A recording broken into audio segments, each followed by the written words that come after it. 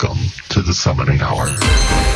Welcome, everyone, to episode 55 of the Summoning Hour. My guest this week, also joining me from Texas, is Eugene Frier, Director of Esports and Gaming at Texas Wesleyan University. We go off the rails a little bit on talking about WoW and old school gaming and some of our own preferences, but this just gives you that deeper insight into who is running this program and what it actually means to be a part of that community, or as I call out later in the episode, being part of the village, it takes a village to make this program work and these types of programs work. So I was really impressed with what Eugene is doing with his program, with the size of school that he has, which is probably the smallest, maybe second smallest university that I've interviewed with, and yet they are years ahead of that other school. And for the school at their size, they are competing way above their belt, way above their weight range, and they are winning.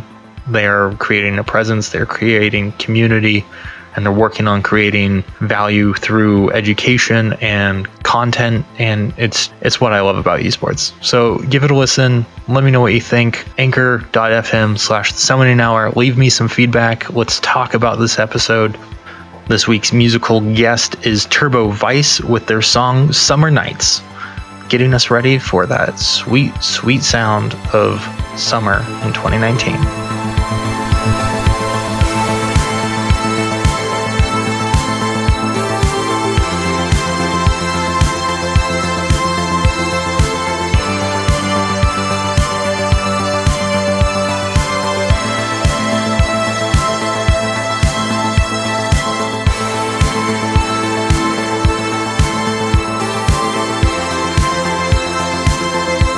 And of course, if you're any other business or group involved in esports, whether it's professional or collegiate or the business side, or you're just another crazy fan like I am trying to do something for this space because you care about it so much, reach out. Let's get in touch.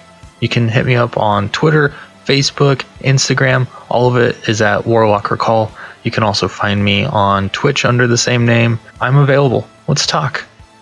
With that, let's just get into the episode now. Okay, we are recording, we are live, we are good to get going. So this is Summoning Hour 55, I think. Wow, I jumped five farther than I remember recording. But I am here with Eugene Frier, Director of Esports and Gaming at Texas Wesleyan University. How's it going? Yeah, it's going well, man. Thank you for having me. This is exciting. Of course. Yeah, no, I'm always out on this journey of understanding where collegiate esports is at and where it compares to like professional esports. But there's so many different takes to where collegiate esports can vary almost as much as, well, actually, you know what? I'm going to say it's more varied than professional esports. There's way more colleges, I would agree with that. Way more teams, and way less restriction around how these teams compete because there's even less governing around college. So I'm here to find out your take and Texas Wesleyan's University's take as well. So let's just walk down the road of you as Director of Esports and Gaming and what that means. Okay, yeah. So our program, we are kind of young. Well, like a lot of collegiate programs, varsity programs, I guess. But we just completed our first year, full year of competing.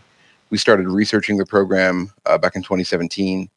At that time, I was an assistant dean of students at Texas Wesleyan University, and looking into some new programs to engage and educate our students, get them excited about something. And we kind of landed upon this. So it's been quite the journey, just to be quite honest. We've iterated on the idea a lot, and I think we're moving in a very, very positive direction right now. To give you a kind of quick sense of that, initially, when I was looking into this, we weren't looking into it, my boss and I, for it to be a thing in our division on our campus. We were looking into it for it to be, I'm in the Division of Student Affairs, just for context. We were looking into it for it to be an athletic program. Like the way I pitched it to our athletic director was, we have a football team, we have a basketball team. With this information that we found, we think we should have a League of Legends team. We should have an Overwatch team. We went through this long presentation with them, and they seemed really excited about it. but they were just really frank in saying, we don't understand this. And we also don't really have any extra people that we could dedicate to it. So that was like the first iteration going just from the esports competitive teams, practice, VOD review, workout, study hall. And it kind of started including some of the more content creation pieces there, the community aspect. And now we're trying to build in like a career path as well. We just got a degree approved on our campus back in early April, a sports communication degree in our mass communication area. That students will be able to major in esports communication starting this fall. So yeah, there's a lot of different changes that have happened to our program over the years, like it's been a really long time, but it's been like 2 years. But over the past couple of years, and that's impacted what I do kind of from a day-to-day standpoint, Yeah, and it's amazing how much work goes into these programs, how quickly they can grow, and yet it just like it's only been a few months. I mean, there's clubs that boom just in that fall season from like sub 100 club members to over 400, 500 just in that one semester. What has your growth been like since you've really founded the team or founded the program this year? It's been really cool to see. Just for another quick point of context, we are a very small school, and we actually didn't have an esports club before our program started. So our total enrollment, undergrad and graduate students, is right around 2,100 students. And at the end of the spring semester, we were technically at our peak, which was about mid-April, we were at 52 students. Those students were across our 6 competitive teams, our content creation team, and our community team. About 34 of them were across our 6 competitive teams exclusively, though. So it was kind of cool going from nothing to 50 or so. We're actively recruiting for the upcoming year, not just competitive players, but streamers. And the content creation team is something that we're really, really excited about growing out as well. We had a new student orientation Monday and Tuesday this week. It ended today. And we had a couple of recruits on campus attending orientation that were interested in content creation. So I kind of mentioned how our program is iterated a little bit, and we're not trying to lose sight of the competitive aspect. We're not trying to lose sight of the teams that we have, being successful with them, giving them the resources they need to compete with other schools. But we're trying to include more people, provide an engaging opportunity on our campus, hopefully lead to some networking and skill development that'll help students afterwards. So to give you a quick example of that, one of the students that was at our orientation this past week, Nate, he's a theater student and he's really interested in taking part in our content creation initiatives. We expand beyond just video games too for the scope of our program, hence the esports and gaming. But one of the things that Nate and I have been talking about is much like myself, he's an avid Dungeons and Dragons player. Trying to maybe make a video series on our campus in the upcoming year, a mini series like 3 or 4 episodes where we get faculty and staff that have no concept of D&D, teach them how to play D&D. That sounds amazing. Have them play one shots, like the beauty of that is that's content that our students would want to watch. Seeing our president or our chief counsel, having to make a saving throw after, you know what I mean? Oh yeah. No, that's going to be great. It's also exciting too, because in our content creation team, we have several students that are interested in editing, and they want to do that for a career.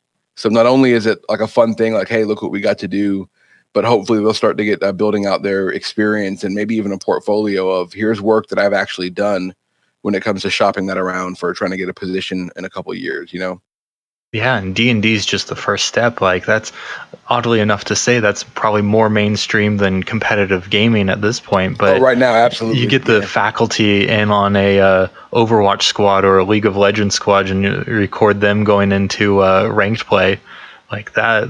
That'll be good old internet memes right there. Well, another one right along those lines. Another one that we're really excited about doing, or another two, just really quick. They have that. I think it's Wired maybe does it. The like CIA intelligence officer, evaluates how CIA operatives look in movies or whatever, doing like the kind of, right. I can't, words are failing me. Like an authenticity check. Yeah. Getting our dean of students to do that with dean of students from movies.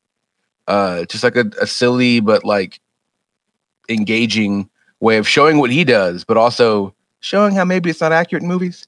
And the other one, I could ramble on about these ideas. I'm really excited about them. I could ramble on all night, but one of our associate professors, she teaches religion. She's been a chaplain for most of her professional career. One of the things that I really, really want to do, I've not got the okay from her specifically for this yet, but have a film series of her playing the Telltale Walking Dead games and then conducting interviews with her after each episode. So what did you think about that? How was the decision making for you? How does this touch on the concepts that you talk about in class with your students, you know?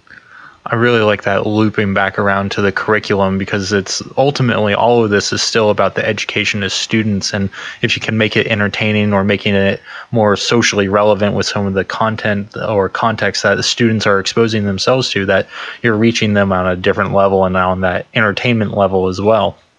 Absolutely. One thing we say a lot on our campus is if you give anyone a strong enough why, they'll figure out how. Trying to use the spaces of esports, of gaming, of pop culture, of digital media to connect with students that maybe aren't as engaged as they could be, and showing them that, hey, this stuff that you don't want to do, it's actually going to benefit you. And it's actually more fun than you realize, you know? That's one of my favorite parts about esports, is that everyone initially wants to talk about the players, and the path to pro is talking about players going into playing for like Cloud9, Tempo Storm, Optic Gaming, all those big names. But the path to pro can also mean the people running the stream or running cameras. Exactly. Or interviewing or managing the team, analysts doing research on your opponents and everything. There's so many roles that can be prepared for everyone, regardless of your actual skill level in a game. It's just about, is this what you want to do? Is this something that you want to practice? Now, I mean, you've already leaned into this quite a bit with having a curriculum around it, having a degree coming from it, as well as just incorporating so many of those different elements into the content that you're trying to make. And even content creation is one of those big skill sets nowadays. Like, if you don't know how to upload to YouTube, you're missing a huge potential market. No, definitely. One of the big things that we're building our program around, and we're trying to do this for our competitive teams as well, but it much more intuitively fits into our content creation team and our community team. But we have a career center on our campus. It's, professional staff members that are focused on educating students to help them be career ready, in conjunction with what they're learning in the classroom. And we've gotten some data from them, and this is data that's out there that anybody can find, but what are the skills that employers are most looking for from entry level or new employees? So we have that list, and we're building out, okay, so what do we want our students to do in this program? And we're patterning it off of what employers are going to look for. So, I mean, gamers come in all shapes and sizes, but we definitely have a few in our program that are a bit more of the stereotypical, quiet, a little socially awkward, are good at interpersonal skills, but don't know how to show that with people they don't know as well, or don't know how to shift between talking to a peer versus talking to a teacher versus talking to a coach. How can we educate students on that kind of stuff too? So even if our teams don't do well at all, the entire time our students are competing, they're still walking away with fun memories, but also tangible things that will help them in the future. Now, just to be clear on that too, our teams we have won some stuff. I'm not saying that our teams are not winning at all, but I think it's all about what your goal is. Absolutely. Well, I mean, now that you've brought up your teams and your competition, what teams do you have performing at that competitive level? I would say the three that I talk about the most from the 6 that we had last year. We're going to be adding Rocket League next year, but the 6 that we had last year were Overwatch, League of Legends, Hearthstone, Smash Ultimate, FIFA, and Madden. Our FIFA team is in a small league. It's a Northeastern regional league, and there are 6 teams in our league. But we got second place in the fall, first place in the spring. That was really exciting. Our Hearthstone team competed through TESPA, and they did pretty well. I mean, in the fall, they ended the season. They're in the open division. I want to say it was 28th out of 182 teams in our region. And then in the spring, in the varsity division, they ended the season in the top 10 nationally, which was really, really exciting. Playoffs didn't go as well for our Hearthstone team, but this is a really big win. This is a really cool thing to explain to people too, but a really big win for a small school like us, like Texas Wesleyan. There are some people that live in the Metroplex that we're in that don't know about us because we're the fifth or sixth smallest university in that area. So for us to be able to tell, for me to tell my boss, yeah, we beat UCLA in Hearthstone last night. And yeah, we beat, University of Utah, one of the marquee programs nationally. We beat them in Hearthstone as well. It makes you feel good. That's something to hang your hat on. Absolutely. Absolutely. And the third team that I bring up, they weren't as successful, but I'm really, really proud of what all they got to accomplish this year was our Overwatch team. Coming into the spring season, we had, through the fall season, I guess, it was more of an off season for us. We didn't take part in the TESPA season in the fall, but we were prepping for the spring season. We had two top 500 players that were going to be leading our team, and we felt we could be in a better spot, but we were in a really, really good place. But then, unfortunately, due to a series of unexpected circumstances, neither of them were able to compete in our spring season. Oh, no. So that was a shot in the stomach at the beginning of the semester. But if you look at what the SR was of the team that we had compete, and you look at the results that we had, we played well above our rank.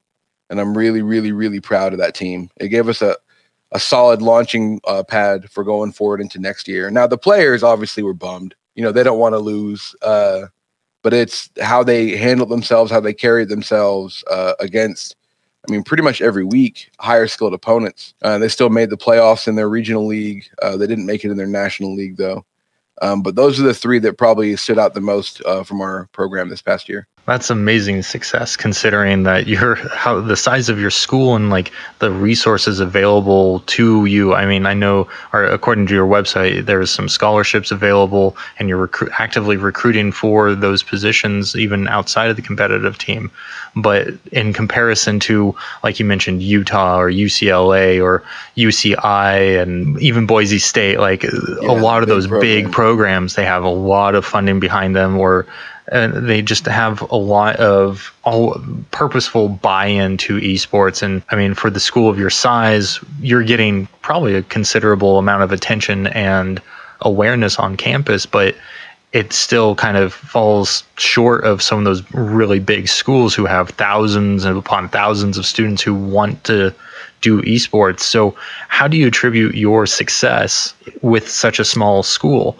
Your school, or one of the school mottos I saw on your website, was smaller and smarter. Yeah, that's our main tagline. Yeah. I think it's a combination of things, as you could say, with success in a variety of ways.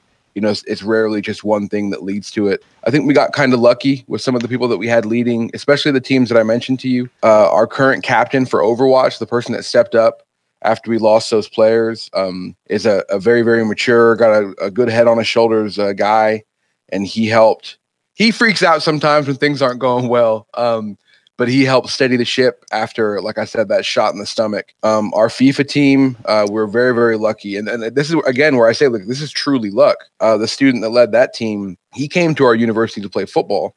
And then the summer before he got here, I think he tore his ACL. So he was going to try out after he rehabbed, but he still came here. But then he ended up not trying out. And then we ended up creating the program. And he is very good. When we first started talking to him, that was when FIFA 2018 was out. And his, I'm not sure how familiar you are with FIFA and the ladder, how it works, the competitive ladder. But you're ranked based on how much you win. And it's like with Overwatch, you have an SR, you can be 4,200 or whatever. With FIFA, it's like you are number 1, or you are number 10, or you are number 4,000 or whatever. And he was good enough that he got to rank 4 in North America, not college. Holy cow. But people that played in North America. So, and he's got an educator's brain too. So he does a great job of breaking down footage. We record all of our FIFA games, of breaking down footage with our players and going through not only game sense and all that kind of stuff for playing FIFA, but also here's how you can trick, when you make your player over here do a run, your goalie thinks this is happening and the goalie moves over there, which gives you a shot, to curl it into the far post or whatever. So,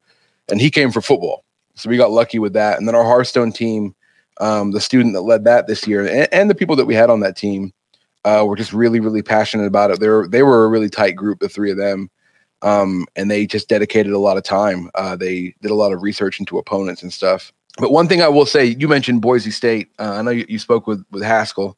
I think this is a great representation of where collegiate esports is right now that I think is extremely positive. As you mentioned, there are very big programs, there are very small programs, and there's a lot in between.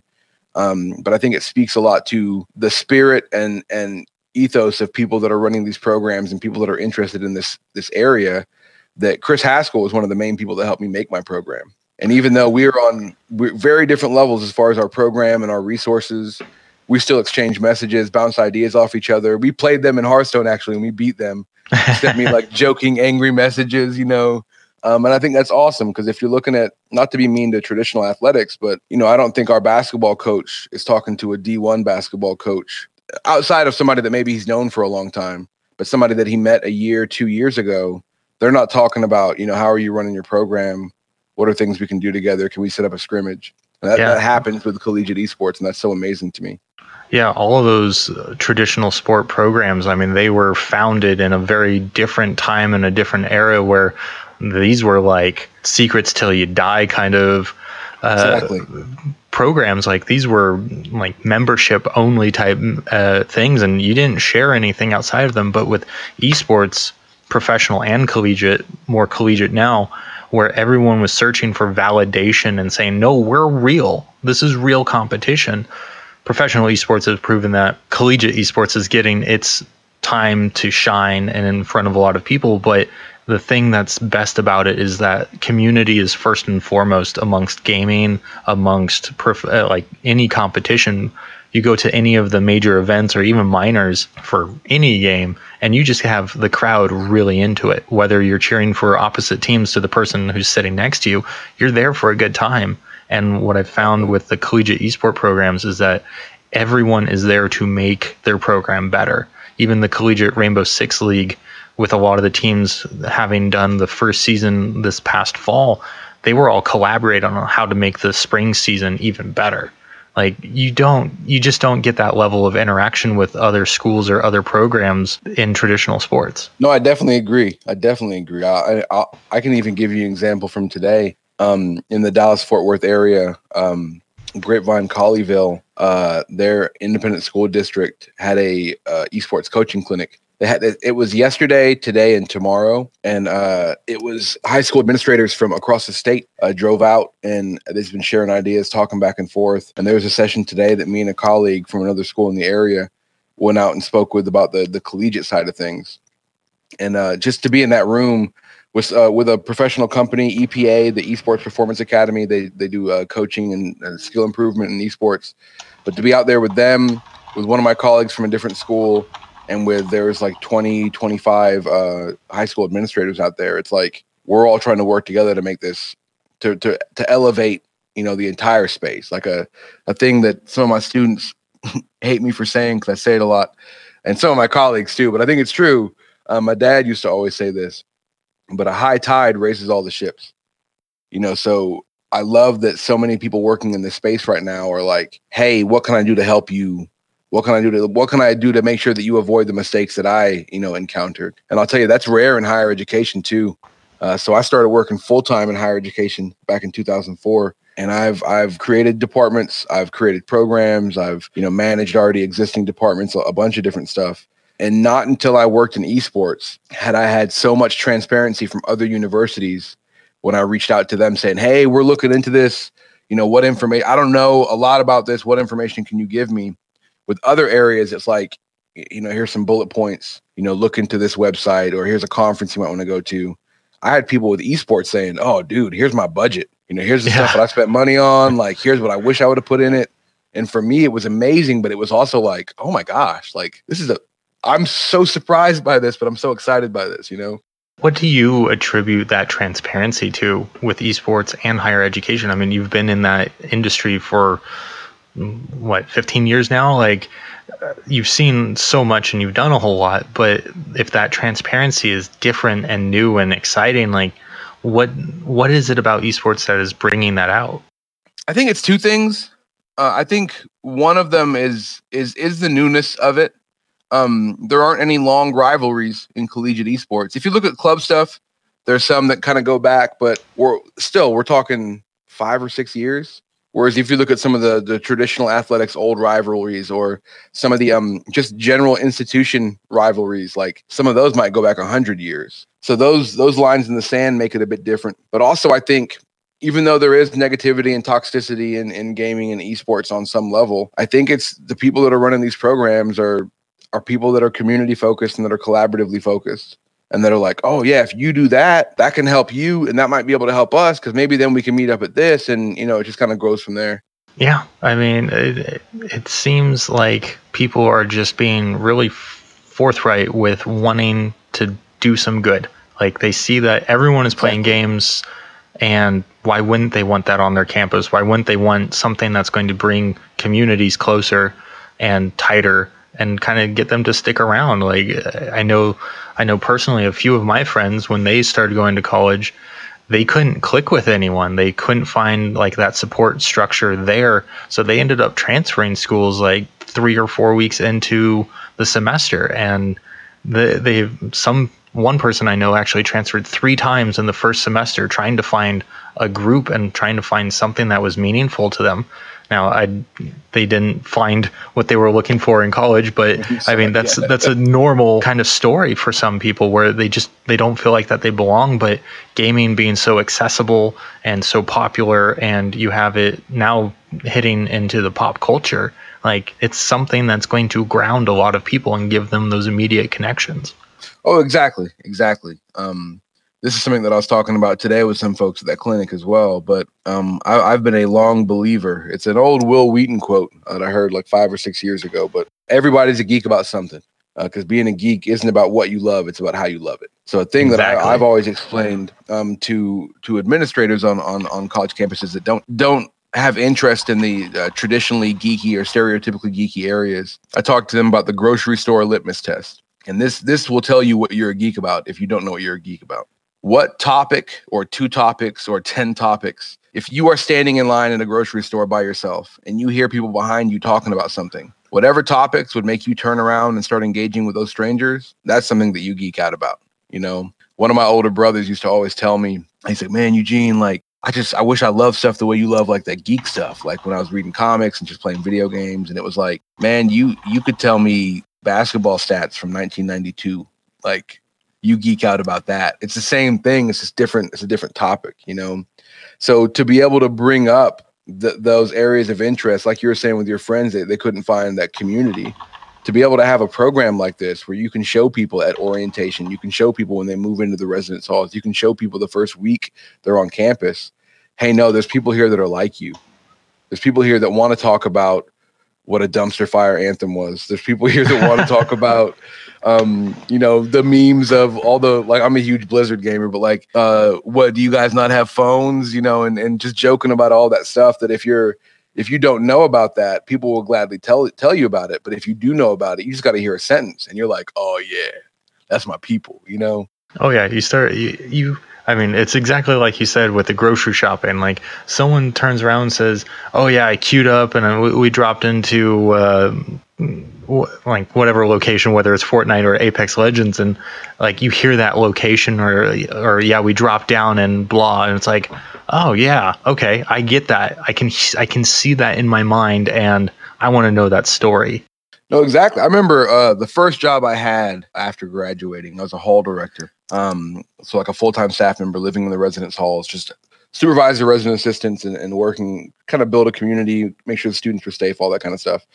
And very, very thankfully for me, World of Warcraft came out after I graduated from college, because that would have been a problem. I'm a big WoW player. But I remember being in the cafeteria with a couple of my RAs, and these RAs did not play WoW, did not play video games even. But I was explaining to them DKP and how loot works, and if you use a DKP system, and talking about dragon kill points.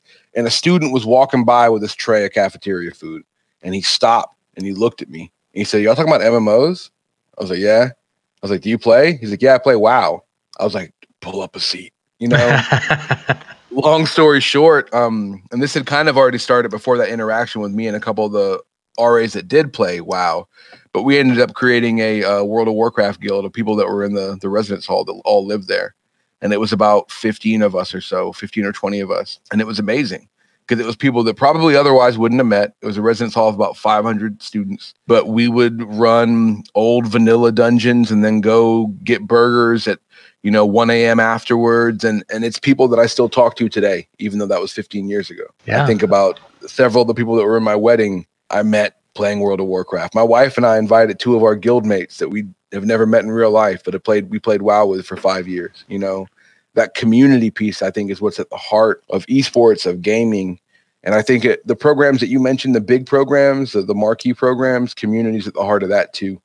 So that's one thing that I just love about this space right now. And man, your 15 squad rolling up on campus, like you had most of a upper and lower BlackRock Spire going on back then. So I mean, you guys were set. Absolutely.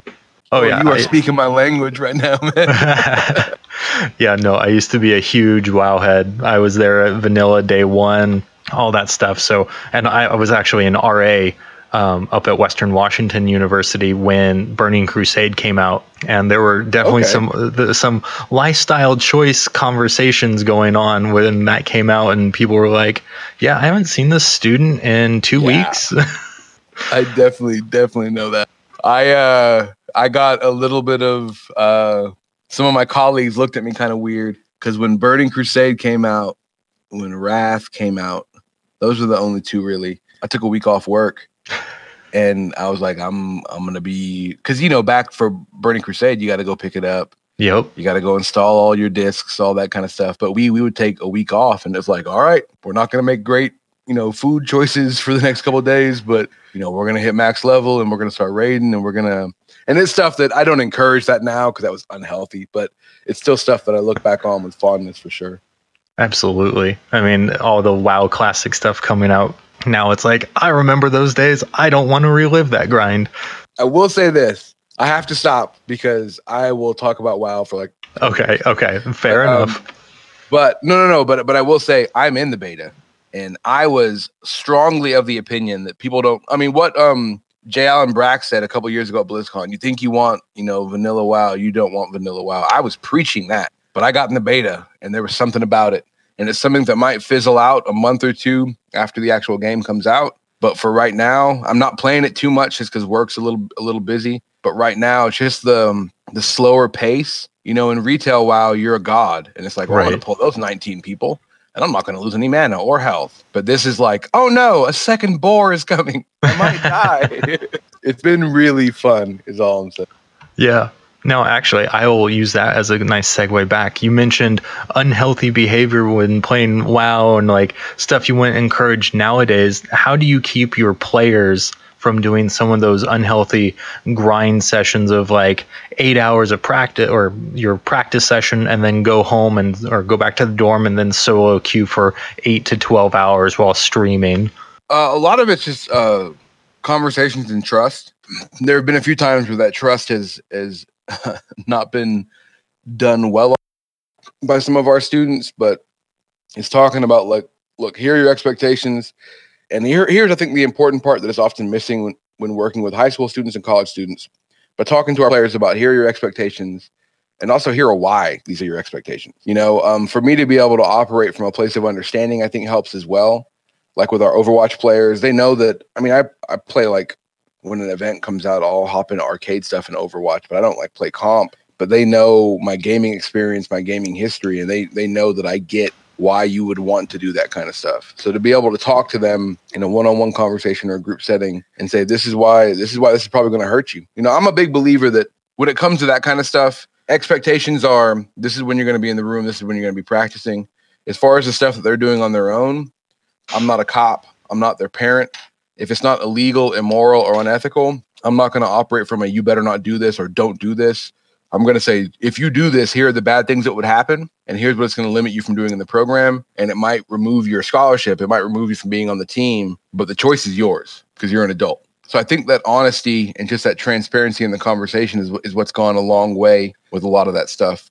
Also, with a few of our teams, they've built a pretty good community, and they kind of help keep each other accountable. Because for us, at least, I'm not sure how this tracks for other schools too, but for us at least, the people that would be most likely the ones that would want to do that are also the people that, if they go on a couple losses, will start to mega tilt, and it starts being not just unhealthy, like you're sitting there for 8 hours after 2 scrim blocks, but also like unhealthy for like your mental state and the mind kind of thing. So them, especially because we have a good amount of our students live in the residence halls, them making sure like, hey, like you're not you're not like in a good place right now. So like, let's stop. Let's go to the cafeteria. Let's go hang out in my room and get some Grubhub. Let's, whatever. So, and not to sound corny, but again, relying on the community in that aspect too. So setting those expectations on my end and talking with our students, but also relying on the culture that we've created. Yeah, absolutely. I mean, that makes so much sense. I mean, your relationship as a director or as a coach is going to differ from someone else who's on the team. Like, you can have a great rapport, you can have that understanding and that transparency from your perspective, but it's going to be the person who's on comp with them. It's going to be the person who depends on them who's going to be like, hey, we need to take a break.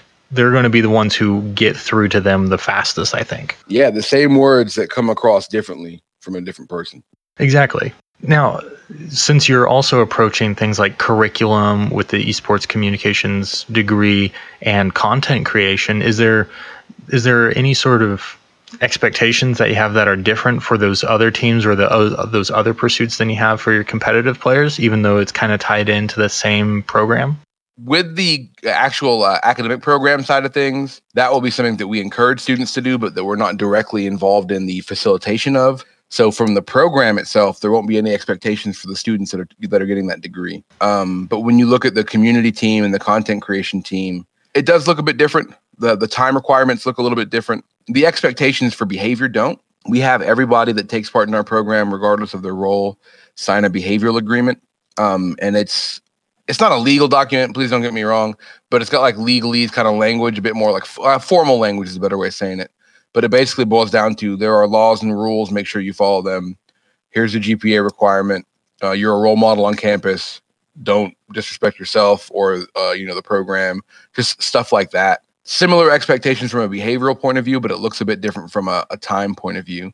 The students that we had managing our social media weren't putting as much time in as the students that we had that were hosting events on campus. We had about 5 or 6 events last year, and their time didn't look the same as, our Overwatch team that had 3 or 4 scrim blocks a week and that had a VOD review and that, all that kind of stuff. So the time was the biggest difference in a lot of ways. One of the things that we are looking into, it's very, very early stages right now.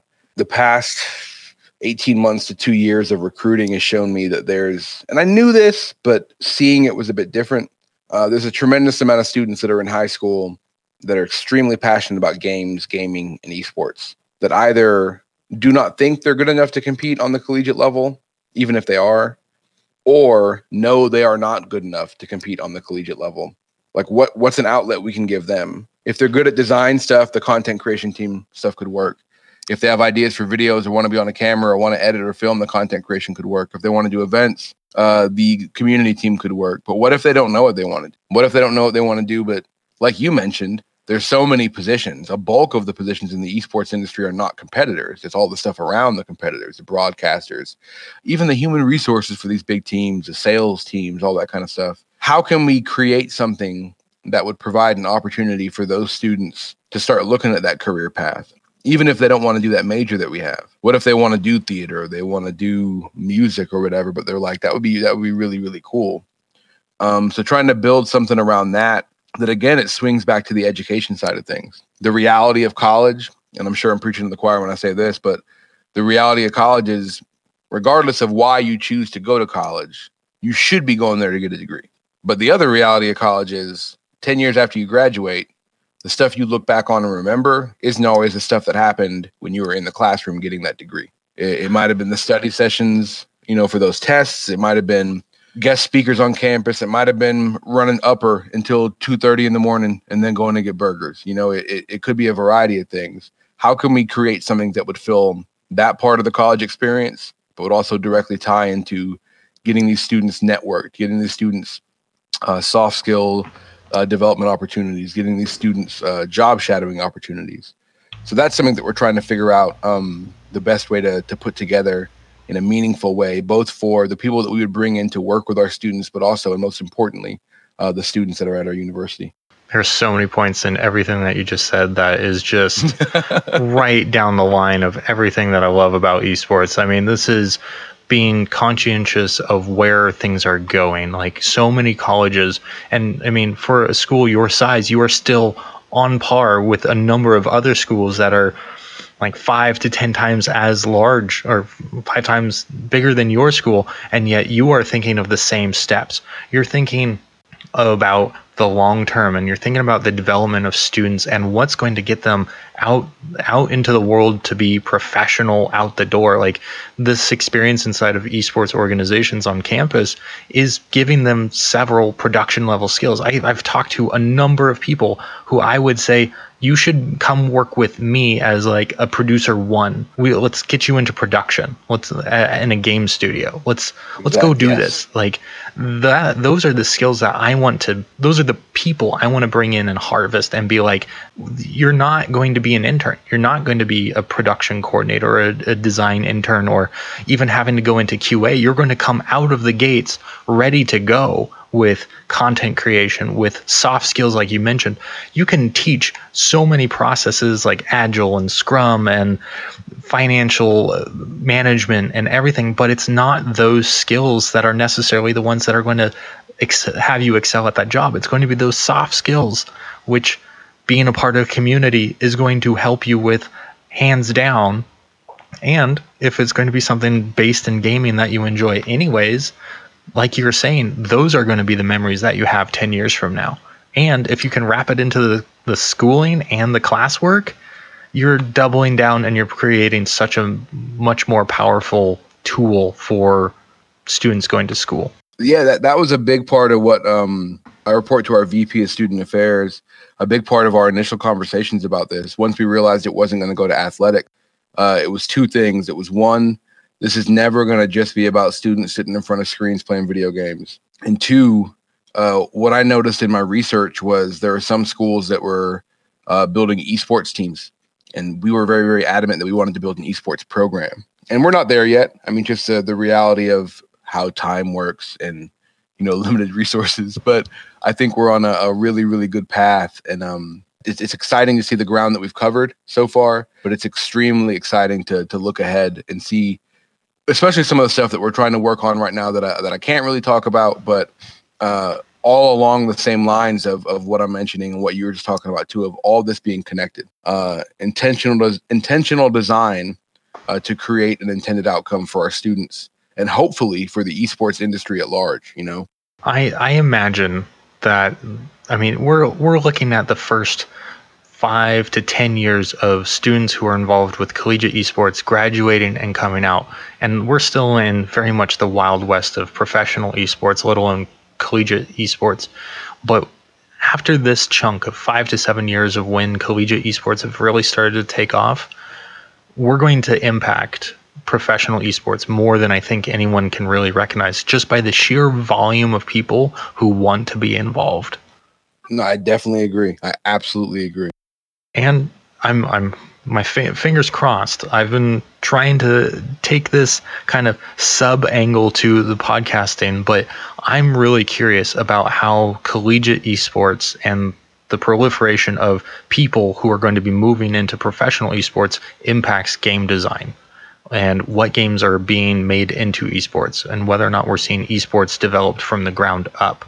I mean, I know Riot has started their new Scholastic Association for collegiate League of Legends. That's going to be a big deal.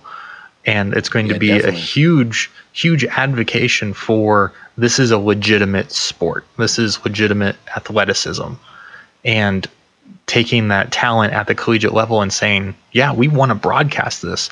That is only going to, as you said, raise all the ships with it in that rising tide. Like, that's proving so much about this space. Well, yeah, I definitely agree. I absolutely agree. And I think you look at as well what, like with the high school esports league and with Play versus working with National Federation of High School, I think it is, NFHS. But the stuff that they're doing to lay those tracks on the high school side of things too. And how this is the esports ecosystem. Maybe 10 years ago, you're looking at amateur and professional, but in 3 to 5 years, you could be talking about a very, very real. There are seeds that are growing on the middle school level. There's a developed high school track. There's a developed college track. There's a developed amateur track. It's nuts to think about, but it's really, really exciting. And how all that impacts stuff like you mentioned, like game design.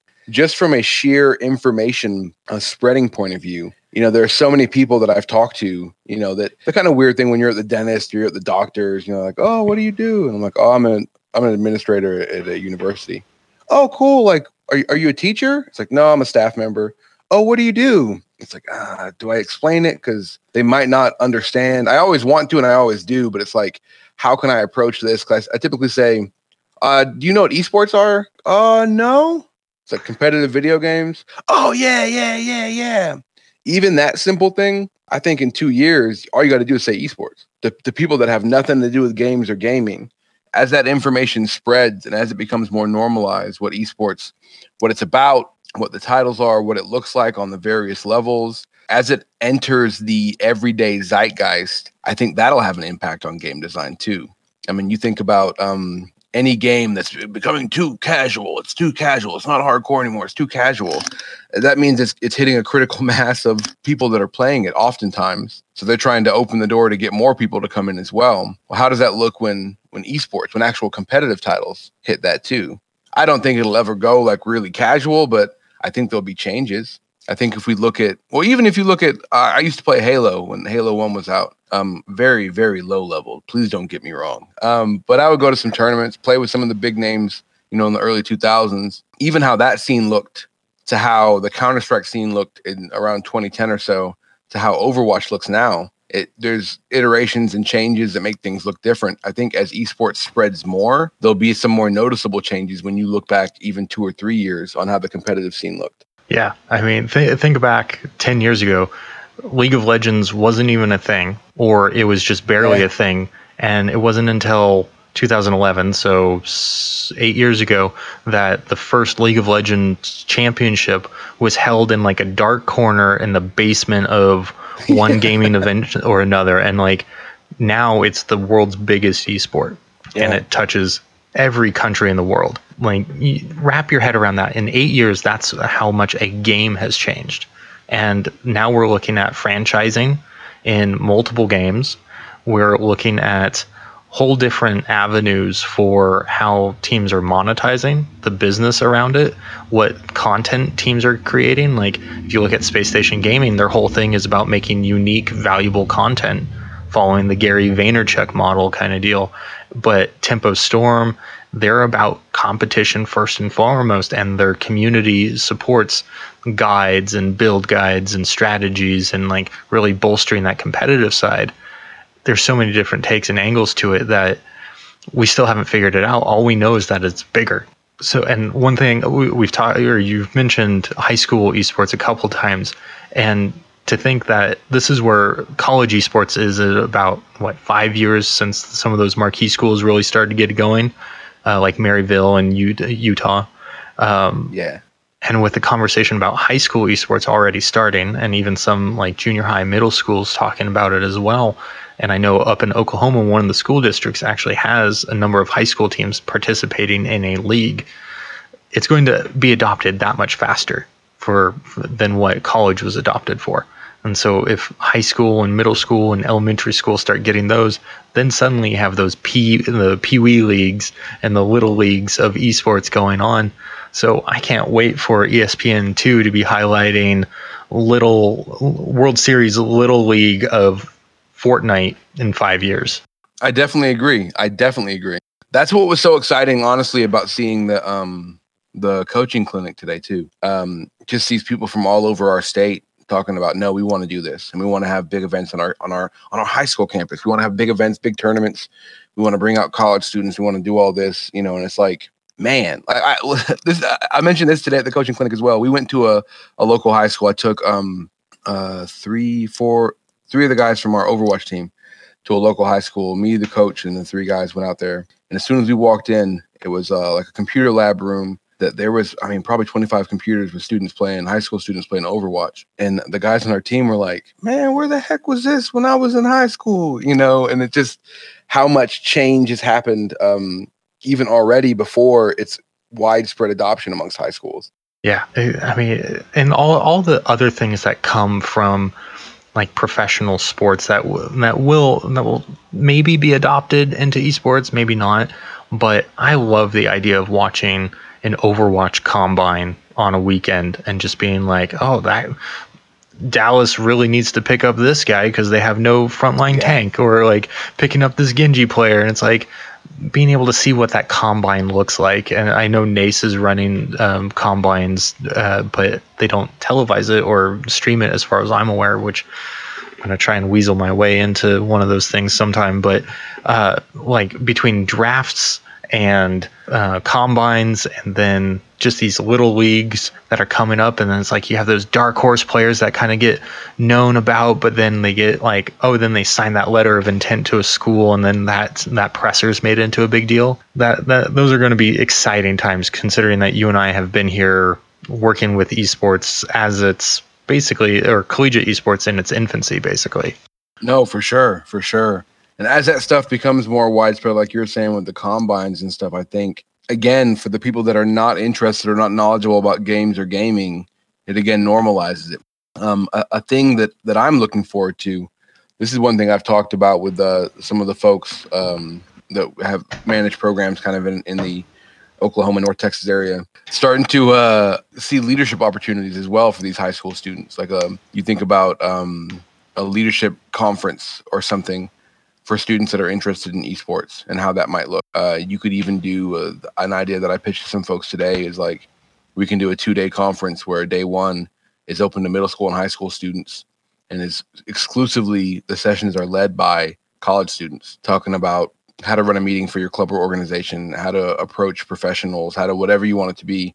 And then day two, it's run by esports professionals, but how to break into the industry, all that kind of stuff, and is open to whoever. That kind of stuff being more normalized as well would go a long way. Yeah, and I mean, there was clubs out here in Washington, and I'm pretty sure it's a national program, the Future Business Leaders of America. Like, yeah, we're talking like full-on production houses being on college campuses, run by students with or without some faculty support. I think that's right up their alley. Absolutely.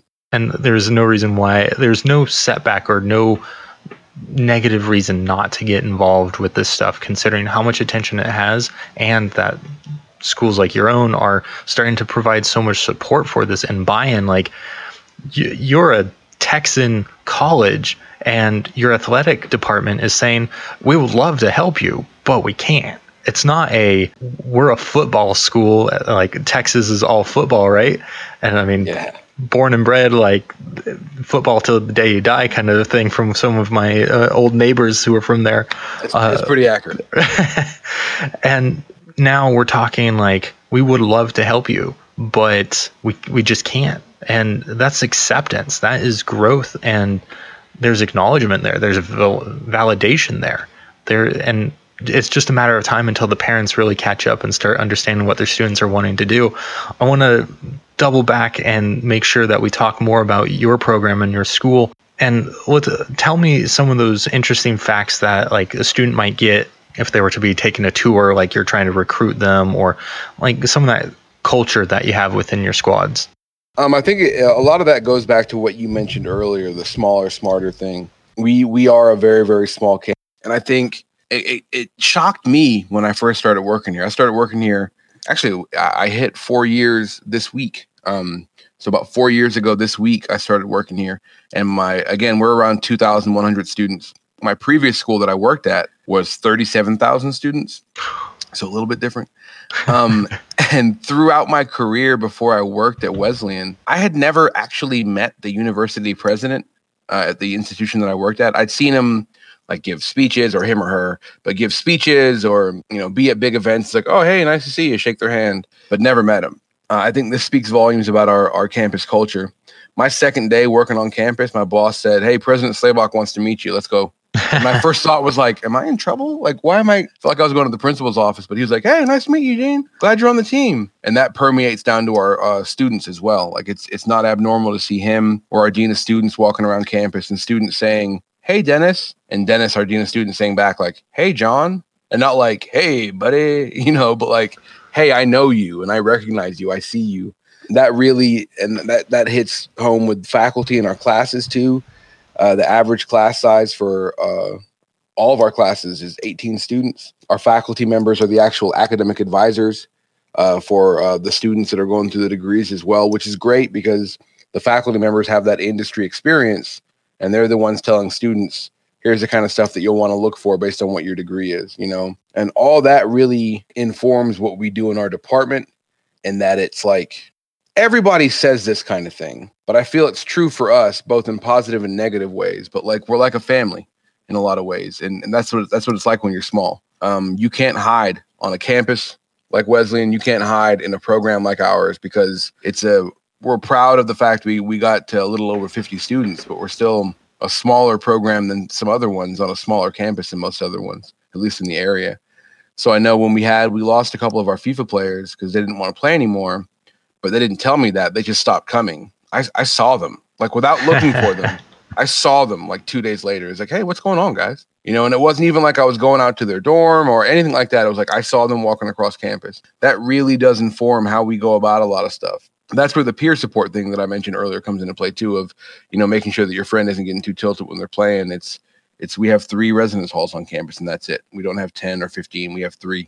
But that really, really feeds into how we operate as well. Like I know for League of Legends this season, our League of Legends season did not go well really at all. But it was really, really cool for me that we would go out for dinner after all of our games too. And not that that's unique to us. I know a lot of schools do stuff like that. But I remember one game in particular. It was really, really cool. We won. It was we had 2 wins this year in League of Legends, and it was the first one. And we went out to a Korean barbecue, and there was not the 2 guys on the team couldn't go, and 2 other people in the program joined us. But we were there for 2.5 hours, and we were eating, and we were BSing, and we were joking. And it was really powerful for me, especially with my role in the program, sitting there, including me. There were 7 of us there. And 4 of those 7 students were recruits to the program that started last academic year. There you go. So So for me as an educator, sitting there thinking, these 4, 2 of them aren't even from in-state, and none of these people would know each other if not for this program. But there's in-jokes, there's, busting chops and, supporting each other too. There's also from a few of our students a little fear with, it was their first Korean barbecue. So, what is cow tongue, and all that but it was cool. And it's that kind of stuff that I think we try to have those experiences in a non-forced way. I've never said, and I never will say, after every game we're going out for a meal, because I know that I'm the boss and that changes the entire interaction. Yeah. But when the students do it, it's like, hey, let's go. Hey, let me see if I can get y'all coffee if we're going out to Starbucks or whatever it might be. But me not pushing that, I want it to happen. But it does happen a decent amount. The meals after the games were mainly with Overwatch and League of Legends, but that kind of stuff I think is really, really good. The family environment. Like I mentioned, we had a coach for our Overwatch team, and he was somebody that worked in housing. He was an assistant director in housing, also like a master's player in Overwatch and stuff like that. But he was somebody too that even before he was coaching the team, some of our players would go by and talk to him about Destiny and go by and talk to him about Overwatch, and just like, staff members on campus that are into that kind of stuff. Like the captain for our Hearthstone team, one of his business faculty members was used to play WoW, I think up through Cataclysm, and was a big like Warcraft 3 and all that player. And they would talk about games a little bit, and the teacher never played Hearthstone. But when our captain explained to him, like, you played WoW, like you'd probably recognize characters on the cards. The teacher came out to our fireside gathering, and they, for about 45 minutes after the actual event ended, were going through talking about decks. And like our captain was like, and here's a deck that's meta, and you do this and you do this. And the teacher was like, oh, that's amazing. Because this guy, was back up in Silver Pine Forest, and he would blah, blah, blah. And it was just like that kind of community doesn't always happen when you're at a mid-size or larger school, because you don't have interactions like that with faculty. That kind of stuff, the family stuff, I think is really just like what shapes our program. I almost want to take it a step farther than like that message that I have heard a lot is it takes a village. It sounds like the school of your size is creating many more interactions that are regular but irregular as soon as you start getting to those bigger campuses. And I love that idea. I love that those communications and those interactions are happening at a higher level because the teachers and the students are that much closer together. No, absolutely. Absolutely. Well, before I get you going on another wow bender, and start telling. We can start going through stories of our runs through Shadowfang Keep or Caverns of Time, and I don't know, like Undead Strath, all those old dungeons. Why don't you do some shout outs and just give us a good old sign out for your university? We're really excited with the program that we have. We're really excited with the collaborations that we've made with other schools in the area. We work really closely with University of North Texas, University of Texas Dallas, Shriner University, Concordia University, Oklahoma University, trying to, again, elevate this space.